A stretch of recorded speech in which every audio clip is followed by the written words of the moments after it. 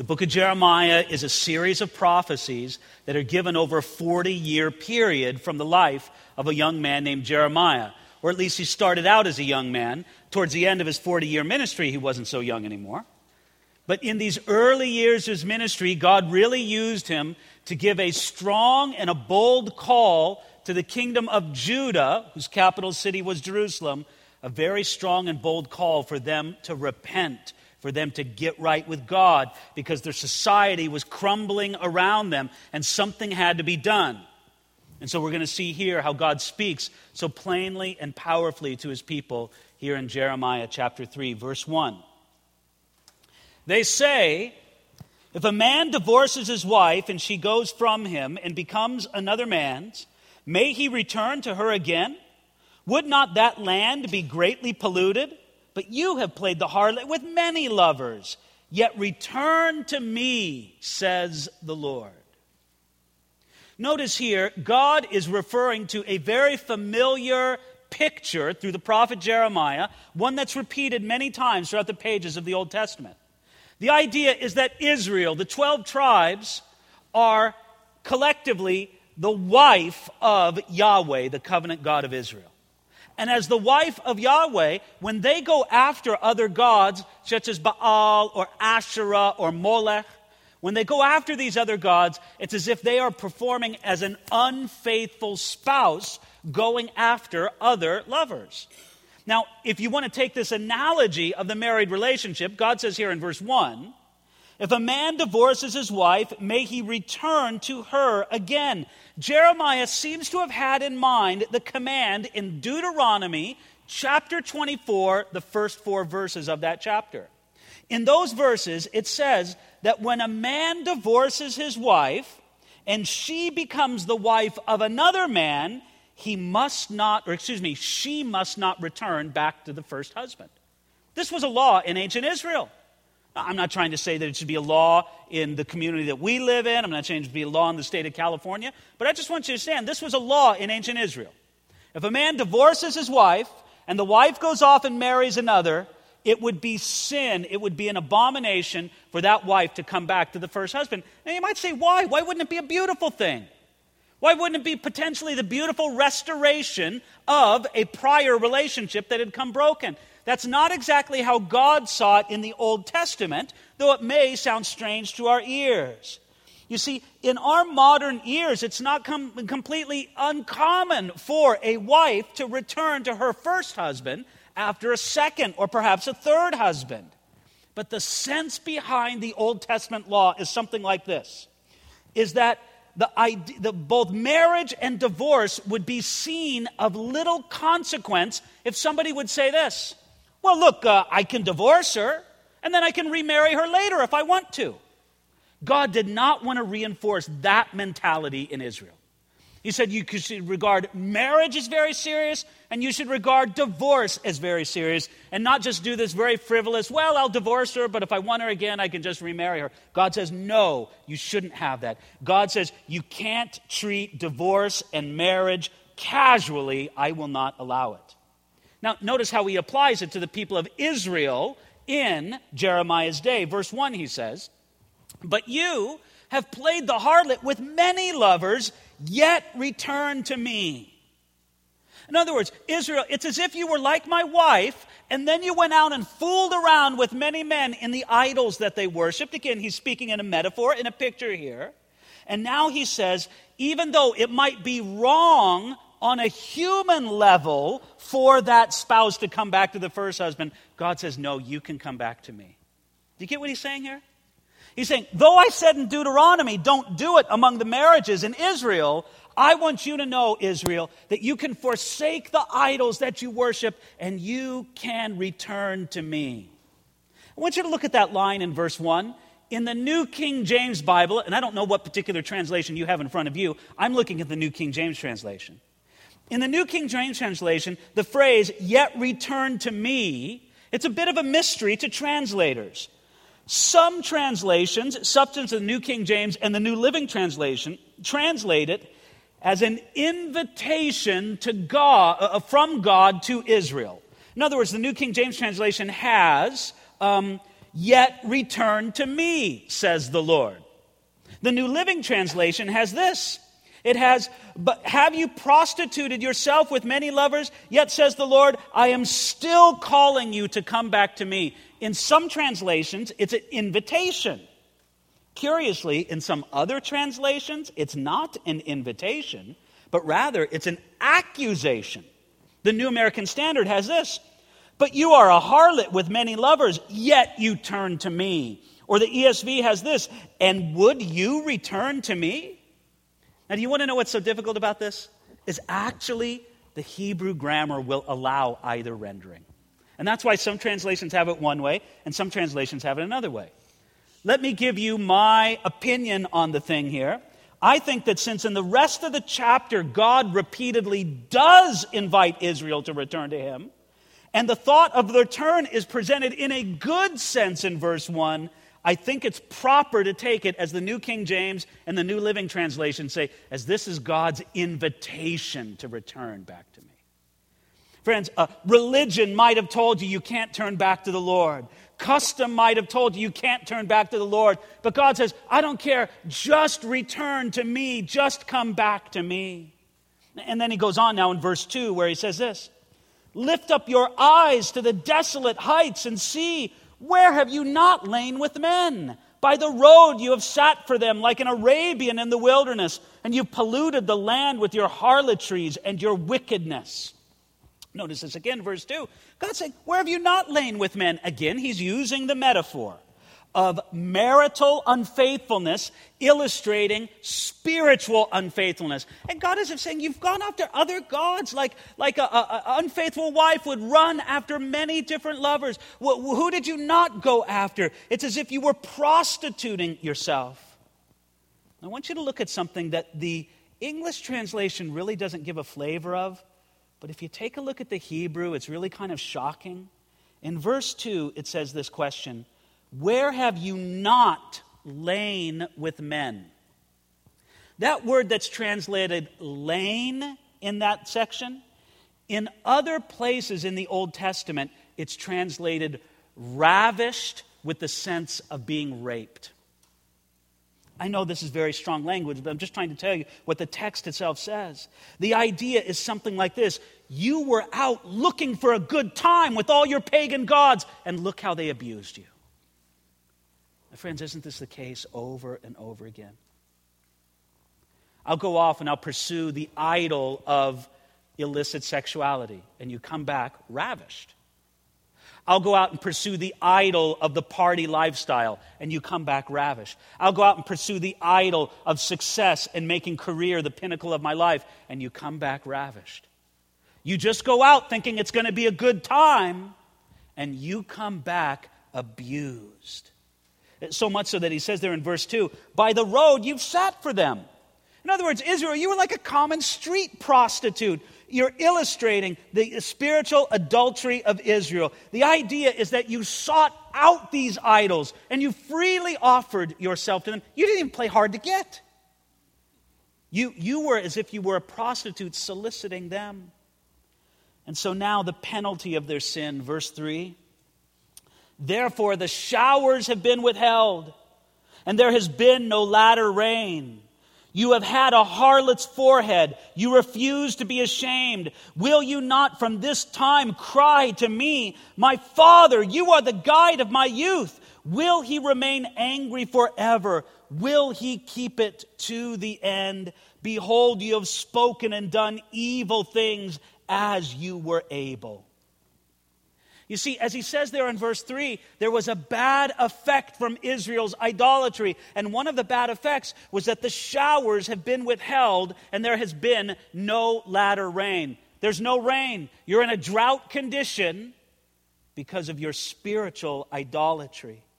Their idolatry polluted the land. And therefore God withheld the rain that they needed for their crops and food. And this had a very special irony because so many of the pagan gods that they worshipped, such as Baal and Asherah, those were the ones who supposedly sent the rain. But God said, no, I'll show you that I'm in charge of the rain, and you suffer drought because of this. Anybody pick up a newspaper? You know, it's always a delicate thing, isn't it? You take a look at the state of California right now, and you take a look at the prolonged drought that we're in, the extremely low snowpack that there is in the Sierra Nevadas. You take a look at the way that our culture in California seems to. I'm just talking about appearances. Sometimes the truth is different than the appearances, but I'll just speak about the appearances. It seems that our culture more and more rejects God, more and more mocks Him, and we're in a prolonged drought. And friends, the difficulty with something like this is to just sort of quickly point a finger and to say that every natural occurrence has a judgment behind it or a spiritual thing. And sometimes that's just not the case. So that's one extreme. You're very quick to point a finger. Oh, it's a hurricane, it's a judgment of God. Or a tornado, the judgment of God. A tsunami, it's a judgment of God. Listen, not always. You know, we got to be careful about that. We don't necessarily want to say that. But isn't it another extreme to say that it's never the judgment of God? And friends, I got to think that by and large in the Christian community today, we're off on that extreme, where nothing's the judgment of God. Nothing is a wake-up call from God to His people. But hopefully we who read and understand and appreciate the Bible have a different opinion and realize that at certain times, at certain places, God in His mercy and His love, not in His hatred, He sends a wake-up call to His people and to those who have yet to become His people. And it may very well be that this drought that California is in is a God's way of speaking to us the same way He spoke to ancient Israel. Now notice this in verse 5. It says, "Behold, you have spoken and done evil things as you were able." You see, instead of crying out to the Lord and coming with humble repentance, Israel continued with their evil as they were able. Their attitude was, I'm going to get away with as much as I can. And friends, don't we got to admit that's oftentimes people's attitude in the midst of their sin? The attitude isn't just kind of this self-motivated. But when's the last time you saw somebody really repent before they got found out?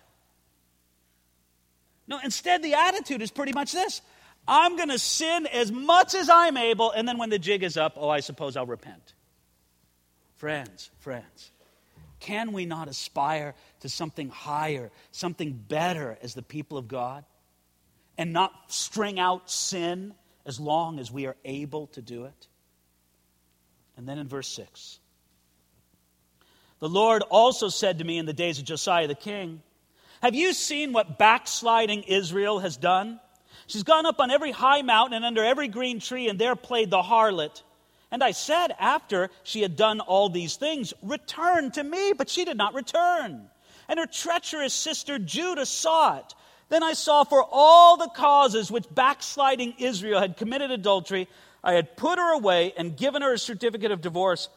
Yet her treacherous sister Judah did not fear, but went and played the harlot also. So it came to pass through her casual harlotry that she defiled the land and committed adultery with stones and trees. And yet for all her treachery, all this, her treacherous sister Judah has not turned to me with her whole heart, but in pretense, says the Lord."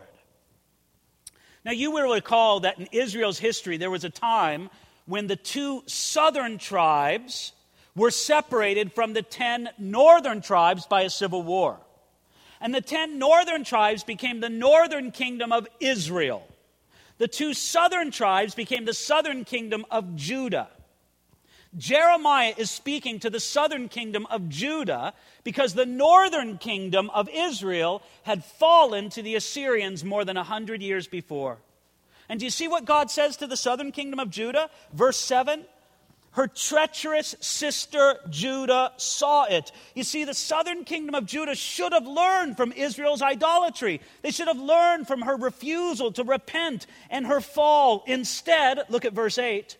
Her treacherous sister Judah did not fear, but went and played the harlot also. Now, I know what you and I are thinking. We look at this, you're crazy, Judah.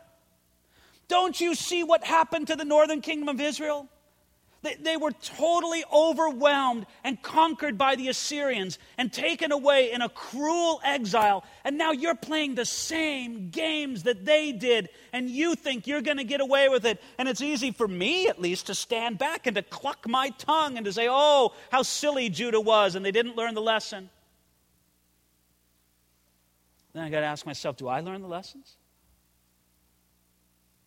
People around me have their lives destroyed by sin. Destroyed. Just like Israel was destroyed by the Assyrians. Do I learn from it? I hope so. But friends, we don't always do that, do we? Instead, sometimes our response is just like it says in verse 10, yet for all this her treacherous sister Judah has not turned to me with her whole heart, but in pretense. It seemed like Judah learned nothing from the sin and the consequences that came upon the northern kingdom of Israel. And whatever repentance they did offer was not from the whole heart, but it was only in pretense. It was pretend repentance. Oh, my friends, this is a very serious subject, is it not? Number one, just the big issue. Will you learn from the judgment or the discipline that comes upon other people? Or are you somebody that sort of demands to go to God and say, I'm not going to learn anything unless I learn it from you directly? Friends, please learn from the sin and the correction that other people go through. You don't have to live through that yourself. You can learn from others, just like Judah should have learned from Israel. But then secondly, notice this. Whatever repentance that Judah did offer, it was only in pretense. It was pretend. Pretended repentance. Oh, what a difficult and dangerous thing that is. Friends, you know, the way I see it, I look at it, and I want to be very slow to judge the repentance of another person. If somebody's coming and they're repenting, I want to be very slow. I'm very hesitant myself to say, no, you're not really repenting. It's all just for show. And I think that if I, as a pastor, as someone who deals with people, just like you may deal with people, I think that I have a responsibility to be very generous in the way that I judge other people's repentance. But there are people who pretend repent, and God sees it. Does he not? Does not God know when a person is only playing in their repentance? So he speaks to them, continuing, verse 11. Then the Lord said to me, backsliding Israel has shown herself more righteous than treacherous Judah. Go and proclaim these words towards the north, that's the direction Israel was in, to the north, and say, return, backsliding Israel, says the Lord. I will not cause my anger to fall on you, for I am merciful, says the Lord. I will not remain angry forever, only acknowledge your iniquity, that you have transgressed against the Lord your God, and have scattered your charms to alien deities under every green tree, and you have not obeyed my voice, says the Lord. Do you see those words in verse 11? They're almost shocking. He says, backsliding Israel has shown itself more righteous than treacherous Judah. Friends, backsliding Israel was bad. They were really bad. But God, drawing on that illustration, it's as if he looks upon it and goes, listen, backsliding Israel was bad, but you, Judah, there's a sense in which you are even worse, because you have their example to learn from, and you're not learning it. You're not getting it.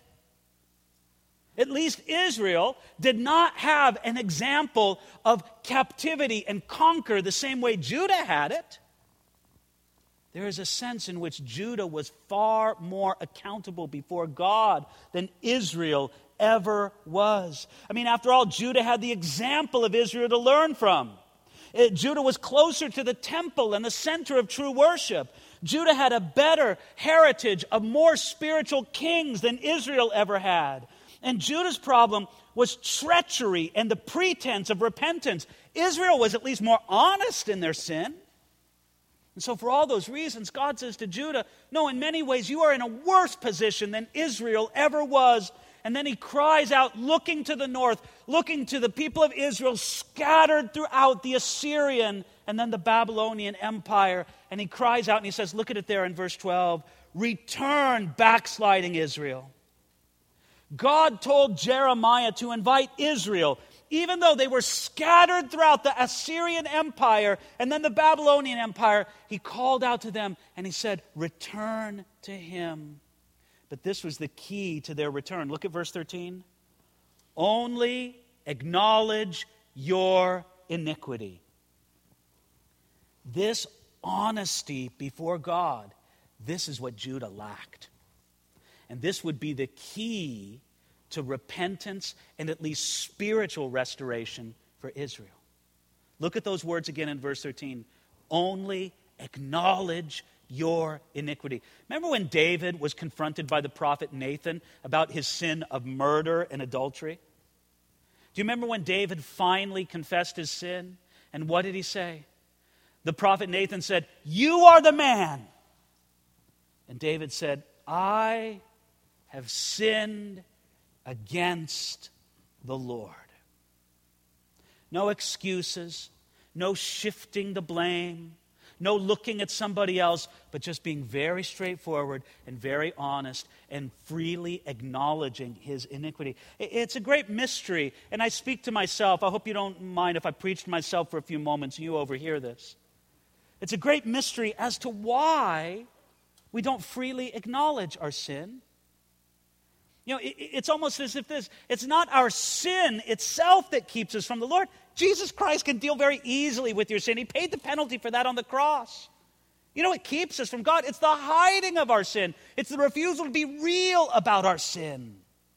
There is a sense in which acknowledging yourself as a sinner, you fall into the grace of God. Because where sin abounds, grace abounds much more, isn't it? But no, to freely acknowledge, I am a sinner and I need a great Savior. You are in the place of an abounding grace coming upon you. But to hide your sin, to cover it, to refuse to acknowledge it, well, that is the dangerous place. Verse 14. Return, O backsliding children, says the Lord. For I am married to you. I will take you, one from a city and two from a family, and I will bring you to Zion, and I will give you shepherds according to my heart, who will feed you with knowledge and understanding. Here God speaks to both sisters, to Israel in the north and Judah in the south, even though Israel was scattered more than 100 years before. He's still looking at his people, wherever they might be scattered, wherever they might be located, and he cries out to them again, and he says, return, O backsliding children. Have you noticed the word backsliding a lot here? Matter of fact, there is not a chapter in the Bible that uses the word backsliding or backslider more than Jeremiah chapter 3, at least in the King James or the New King James translation. More modern translations, such as the ESV or the New Living Translation, they don't have backslider, and you know what? I think they should. Now, I admit it's kind of a rough word. Doesn't kind of sound a little bit like an angry preacher? Can't you almost hear a preacher just kind of shouting at backsliders to come back? But you know what kind of occurs to me? It's been a long, long time since I've heard a message addressed to backsliders. Is it because there are no more backsliders among God's people? Have we blissfully... fix that problem. I don't know if we're afraid of the word. I don't know if we're afraid of the concept. But there are people that God looks at and says, you've declined in your walk. You've turned away. Literally, that's what the ancient Hebrew word has the sense of. Someone who turns away. And I don't know why particularly the King James translators and the New King James after them chose that word backslider, but I kind of dig that word because even though it sounds old, even though it sounds archaic, even though I picture a guy, in a suit with a skinny tie, and a little tremor in his voice when he talks about backsliding, it's a powerful word, isn't it? But do you see what it says there? in verse 14, where he cries out, "Return, O backsliding children." You're my children. Now, God is speaking in a figurative sense there, but how many parents have prayed that prayer for their own children? And it's the heart of a parent that God has here. I love you. You're my child. You've turned away. You've backslidden. But return. Return to me. Do you see the love? Do you see the affection? That God is not angry with the backslider except to the sense and to the extent that they are, so to speak, committing spiritual suicide. And then he says, verse 14, "For I am married to you." You see, I find it fascinating that in verse 8 of this chapter, God said that he gave Israel a certificate of divorce. It says that right there in verse 8. Yet here, he seems to say to both Israel and Judah, "I'm married to you." Almost as if, okay, I know I said I gave you a certificate of divorce, but forget that. I'm married to you. Because that's how God sees it. I'm married to you. I know you've been unfaithful to me, but I'm married to you.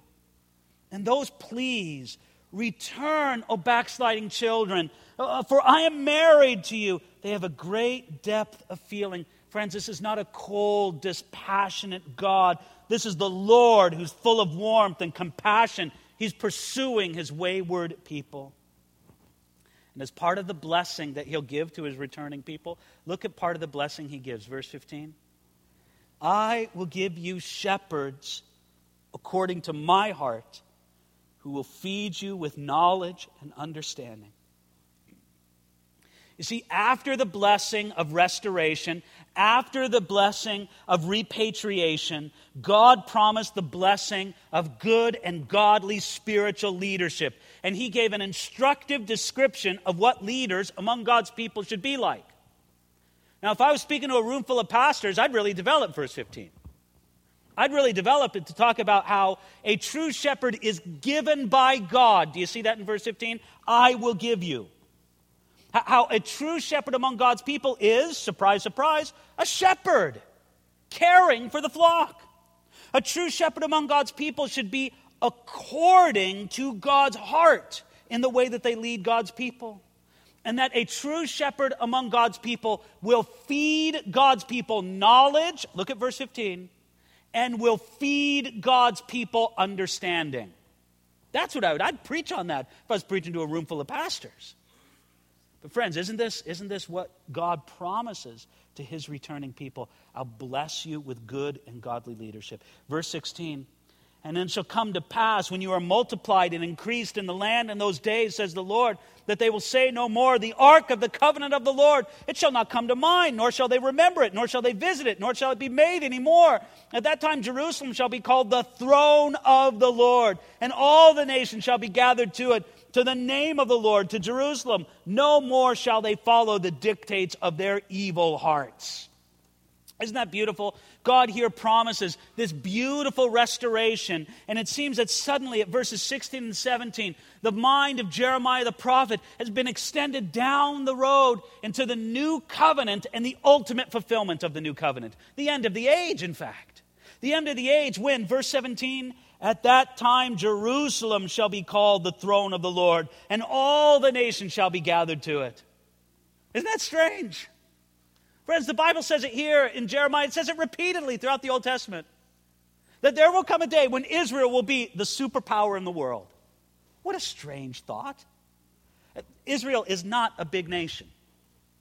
I mean, it's, you could compare it in size to a small nation, Honduras, Guatemala. And you'd think, what a strange prophecy it would be is, Honduras will be the superpower over all the world and the nations will stream to it.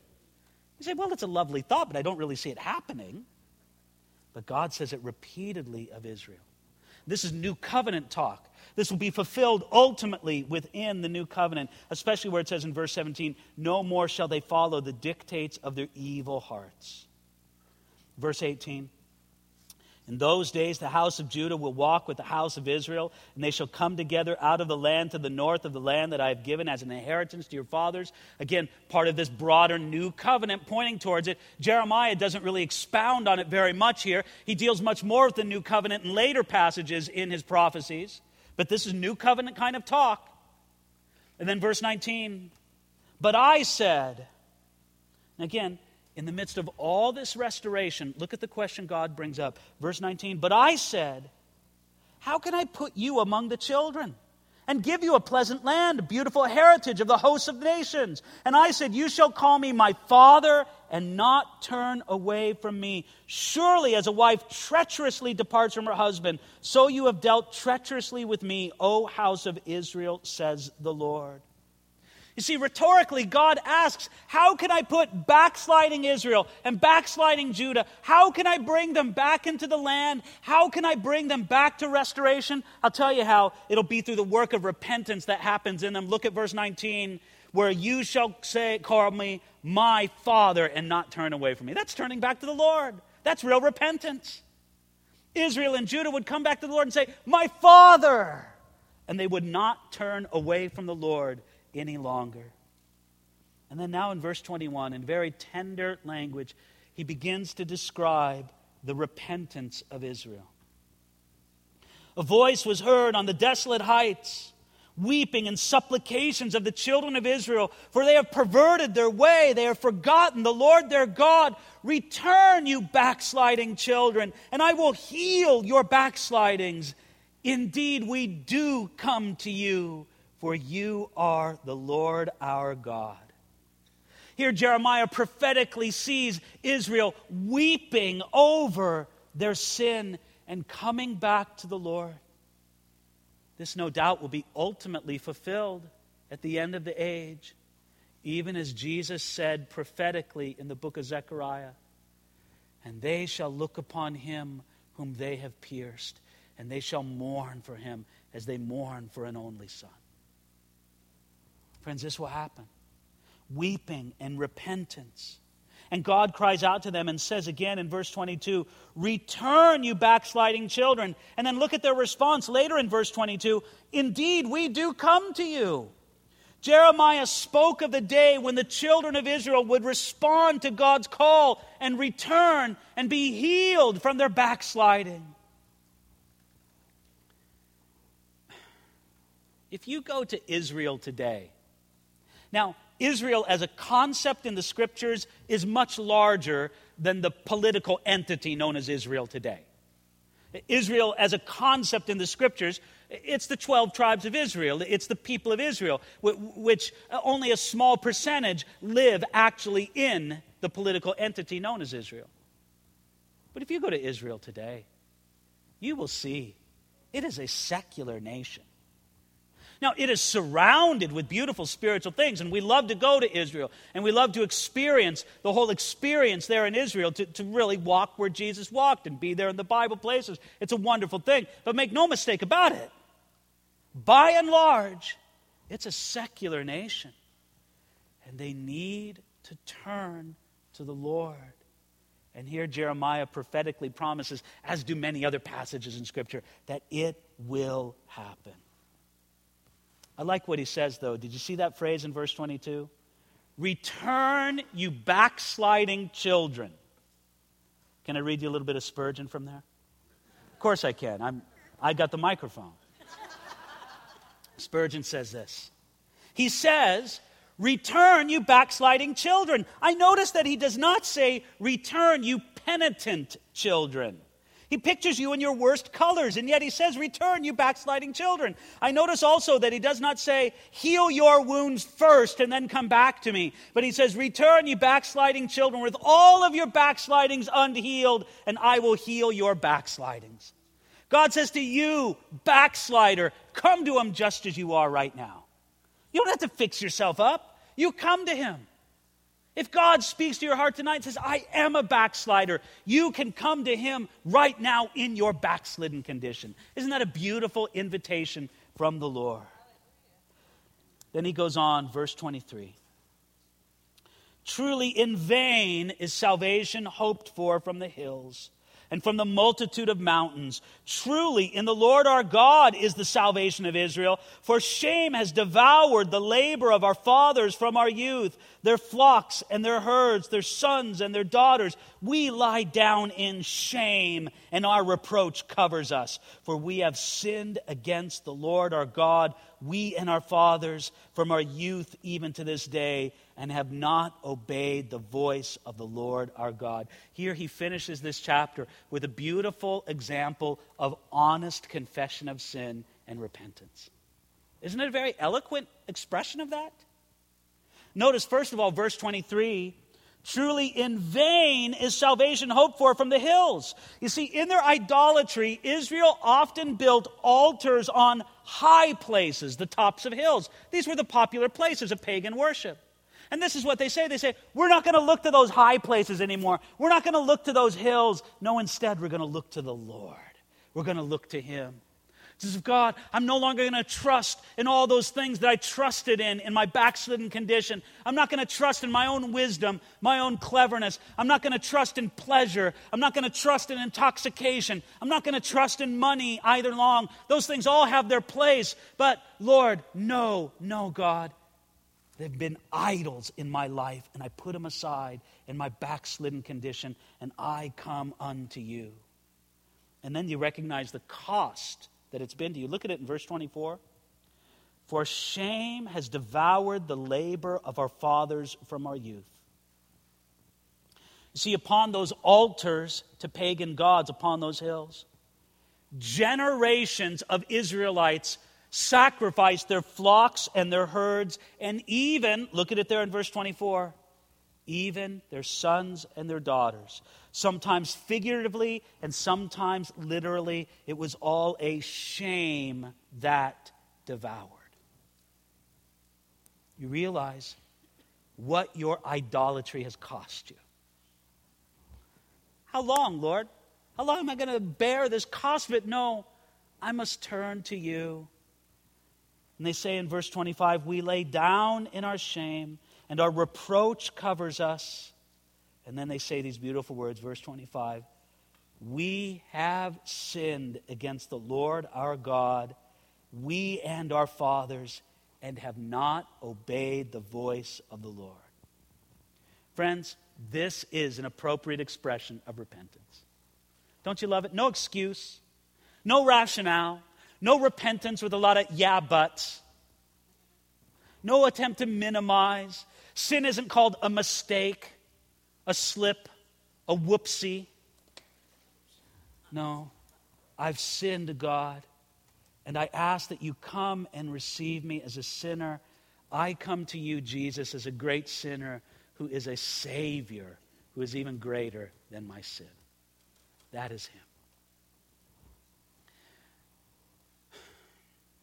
There is something to me so refreshing about the book of Jeremiah. You say, are you kidding me, David? This is tough stuff. How is any of this so refreshing? I'll tell you what's refreshing to the book of Jeremiah about the book of Jeremiah to me. It's refreshing that it speaks so honestly and straightforwardly. Don't you think that there's a lot of just words and a light covering over sin and corruption in our culture? It's as if Jeremiah blows the lid off of it. He has, to use sort of a disgusting metaphor, he's picked off the scab so that it can be seen in all its ugliness, but so that the wound can be cleared. Where instead our culture today, it's just throwing Band-Aid after Band-Aid over that wound. There's something beautiful and powerful and refreshing, because it's so different, to hear from the Lord through the prophet Isaiah speak to a backsliding people. Father, this is our prayer. We pray that in the name of Jesus, you would help us. Lord, I pray right now, anybody in this room tonight for whom the word backslider would properly apply, I pray that now you would cause them to turn to you. Lord, maybe they've already done it. They've already done it even as they've heard tonight. They've said in their hearts, this is me, I must turn. Lord, for those who have not yet turned, I pray that you would speak to them now and that you'd lead them to that. And that, Jesus, we would accept your unbelievably generous invitation to return to you. Lord, even if it was a shameful thing under the law of Israel for a woman to return to her husband whom she had once divorced, Lord, it's not a shameful thing with you. You say, yet return to me. And we do, Lord. We do. We pray that you'd make us like salt and like light in our present culture. And we praise you for it all tonight here in Jesus' name. Amen. Amen. Hey, Keith. Hey, Dave. Welcome back. Thank you. You didn't come back from vacation just for this, did you? No. Just to ask you questions. That's All right. That's the only reason I'm back. All right. And I'll be gone again tomorrow. So, All right. Well, thanks for that message. We all appreciate it, as always. A lot of the questions centered around kind of the same things, so I'm going to kind of just go with that theme, and I think all of the questions tonight. And they all have to do with God's judgment and then that relationship to our culture and to the church. So, right out the gate, how do we know when it is a judgment of God then? Well, let me say, I don't know that anybody can know with absolute certainty. Can we?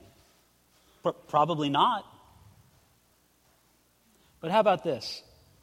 Is there anything wrong with regarding it as a warning for yourself and for your family that you need to repent and get right with God?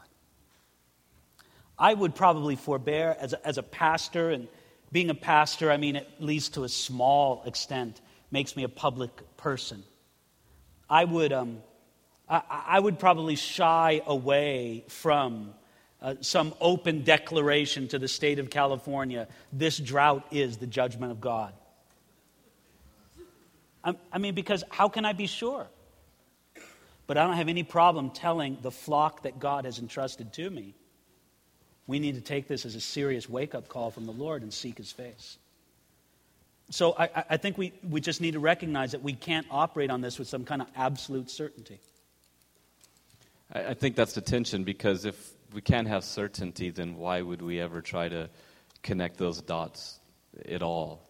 Because it seems that there's more people that are really quick to connect these catastrophes to God's judgment. Okay, let me disagree with you on that. I don't think that it's many people who are quick to do that. The loudest. I think that the media loves to make them the loudest because they think it's so absurd and ridiculous. And the whole point of the media publicizing anybody who says, wasn't it, okay, I get my disasters mixed up. But, wasn't it like Pat Robertson who said that Hurricane Katrina was the judgment of God or something like that? Something along those lines. The media loves to trumpet that far and wide because to them, it's the most absolute ridiculous thing in the world that God would judge anybody. You see, they're way over on the other extreme. And I think that the dominant attitude in our society is that God would never judge anybody for anything. And then you start talking about some extreme example. Okay, Charles Manson, Mao, Stalin, and Hitler, okay, they get judged. But everybody else, you're good. That's kind of the way the culture thinks. But there is a lot of publicity given to the few voices that do connect that. And also the question that then has come up is, because if we do connect any kind of judgment to America, we're not a theocratic nation as Israel was, that has entered into a covenant with these stipulations that he would do it. That is absolutely true, but you can't say that God isn't interested in the conduct of a nation just because it doesn't have the same covenant and agreement that he did with Israel. God still cared about the Edomites. He still cared about the Babylonians. He still cared about the Egyptians. There were judgments spoken against them. And so it's absolutely true. We can't put ourselves in the exact same place as Israel. We are not God's covenant nation after the same pattern as Israel was in the Old Testament. But you can't get away from the principle that God continues to deal with nations even if they're not under that covenant agreement. And then the relationship to the church, because if we want to trumpet that God has not appointed us to wrath, etc., then why is the church also experiencing these judgments if it's really the culture? Well, Jesus this is one of the difficult things about when God judges a nation.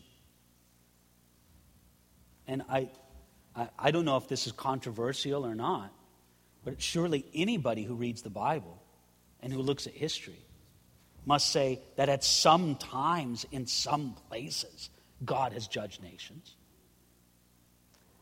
When God judges nations, innocents suffer under that judgment. There's just no doubt about it. It's very sad.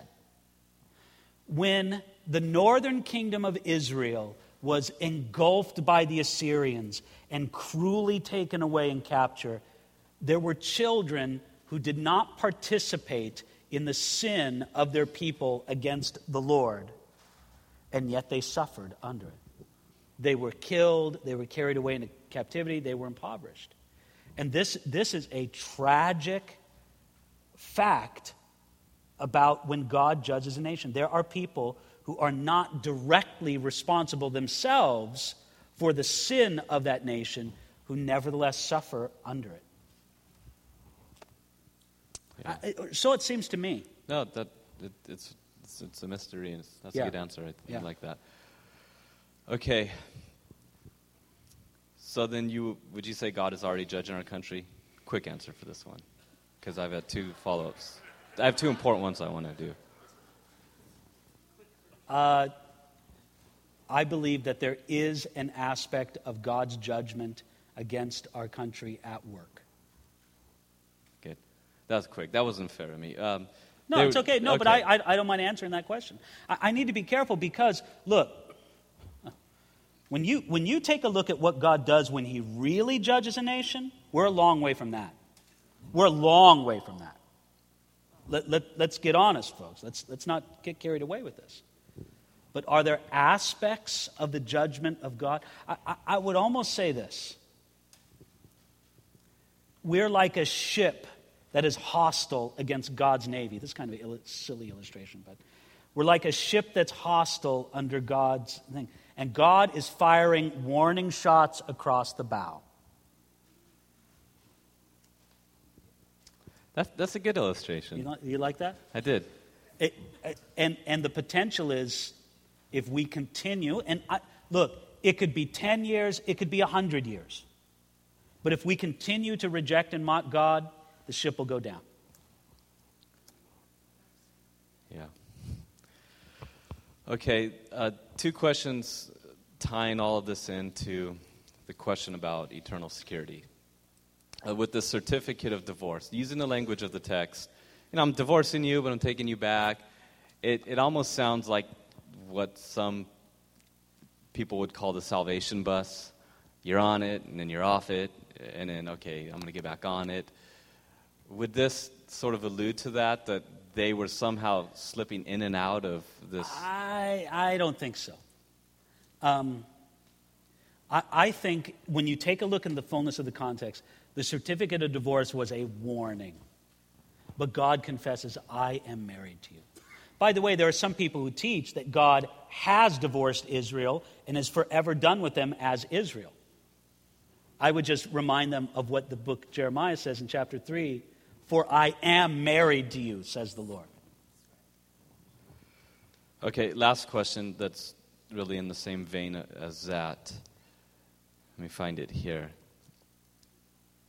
If somebody, I haven't memorized, even though I can't find it, so that helps. If somebody dies and they're backslidden and they haven't repented, but they did have that confession of faith, they had a walk that was fruitful at least for a season, and then they die in their sin, where are they?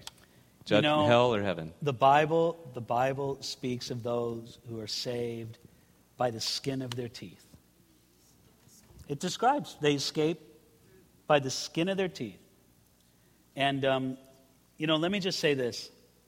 If anybody, I know that there's a theoretical way, just a kind of discussion idea way. But if somebody's seriously asking that question for their own life, how much can I really get away with and still be saved? That should be like a great big warning sign flashing in their life. To answer the question, I can't tell. But just if somebody's seriously asking that question, not as just kind of an interesting speculative thing, but if they're asking it relevant to their own life, they're in a dangerous place and they just need to come back to the Lord.